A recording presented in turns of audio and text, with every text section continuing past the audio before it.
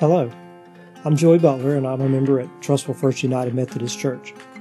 It's an honor to share one of these read-together moments with you.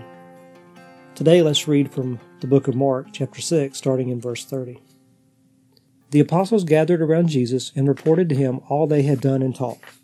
Then, because so many people were coming and going that they did not even have a chance to eat, he said to them, "Come with me by yourselves to a quiet place and get some rest." So they went away by themselves in boat to a solitary place. But many who saw them leaving recognized them and ran on foot from all the towns and got there ahead of them. When Jesus landed and saw a large crowd, he had compassion on them because they were like sheep without a shepherd. So he began teaching them many things. Continuing in verse 53. When they had crossed over the water, they landed at Gennesaret and anchored there. As soon as they got out of the boat, people recognized Jesus. They ran throughout that whole region and carried the sick on mats to wherever they heard he was. And wherever he went, into villages, towns, or countryside, they placed the sick in the marketplaces.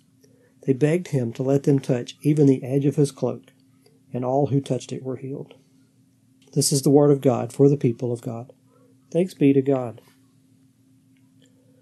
Jesus invites his friends, his disciples, to come with him for some quiet rest, away from the pressing crowds. It's such a peaceful thought. This time, however, they don't get that rest, not because Jesus failed that promise, but because his compassion extended also to the crowds that followed. This scene culminates in the event we know as the feeding of the 5,000, and that probably only accounted for the men, not quite the quiet rest the disciples had expected. But that's ultimately a promise that's bigger than just a handful of close friends and followers. And then after this, wherever Jesus went, into villages, towns, or countryside, people came for that peace. There's a tension in Scripture about how we can make a home for God. In 2 Samuel, David is ashamed that he lives in a fine palace of cedar, while God is in a tent tabernacle. We know that God saves this work for David's son Solomon, but it's the beauty of God's answer to David that should move us. God says, "When have I asked you to build me a house? I have been with you and protected you. I will give you rest from all your enemies. The Lord declares to you that the Lord will make you a house." This is one of those beautiful weeks when all of the lectionary readings pick up that thread. In Psalm 89, David remembers God's promise to protect his line, his house, if you will, to forever love and stand with him. In Jeremiah 23, God says, "Woe to the shepherds who have scattered his sheep, the nation of Israel that has been sent to exile." God promises to gather the flock and bring them home, where they will be saved and live in safety. Peace, you might say. It's a place of quiet rest. And then Paul, in his letter to the Ephesians, makes a connection. Jesus' compassion, we remember, extends further than we might think. Now it's even extended beyond the Jews to the Gentiles, like you and me. Some Jesus-following Jews weren't cozy with that idea, and us Gentiles also weren't sure exactly how this was going to work out. In Ephesians 2, Paul says, "Remember how you were separate from Christ and from us? But now, guess what?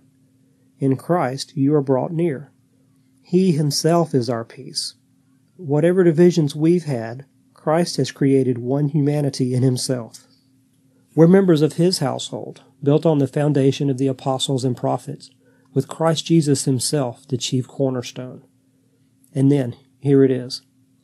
"In him the whole building is joined together, a holy temple in the Lord.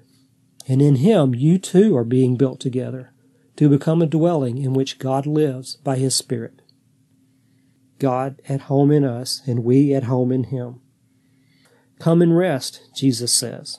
I will make you a home. And there it is, promise kept. And as the disciples learned, it's not for the faint of heart, because it reaches farther than we can see. As a prayer, hear one of the most well-known and most beautiful expressions of God's rest and peace. Psalm 23. The Lord is my shepherd, I shall not want. He makes me lie down in green pastures. He leads me beside still waters. He restores my soul. He leads me in right paths for His name's sake. Even though I walk through the darkest valley, I fear no evil.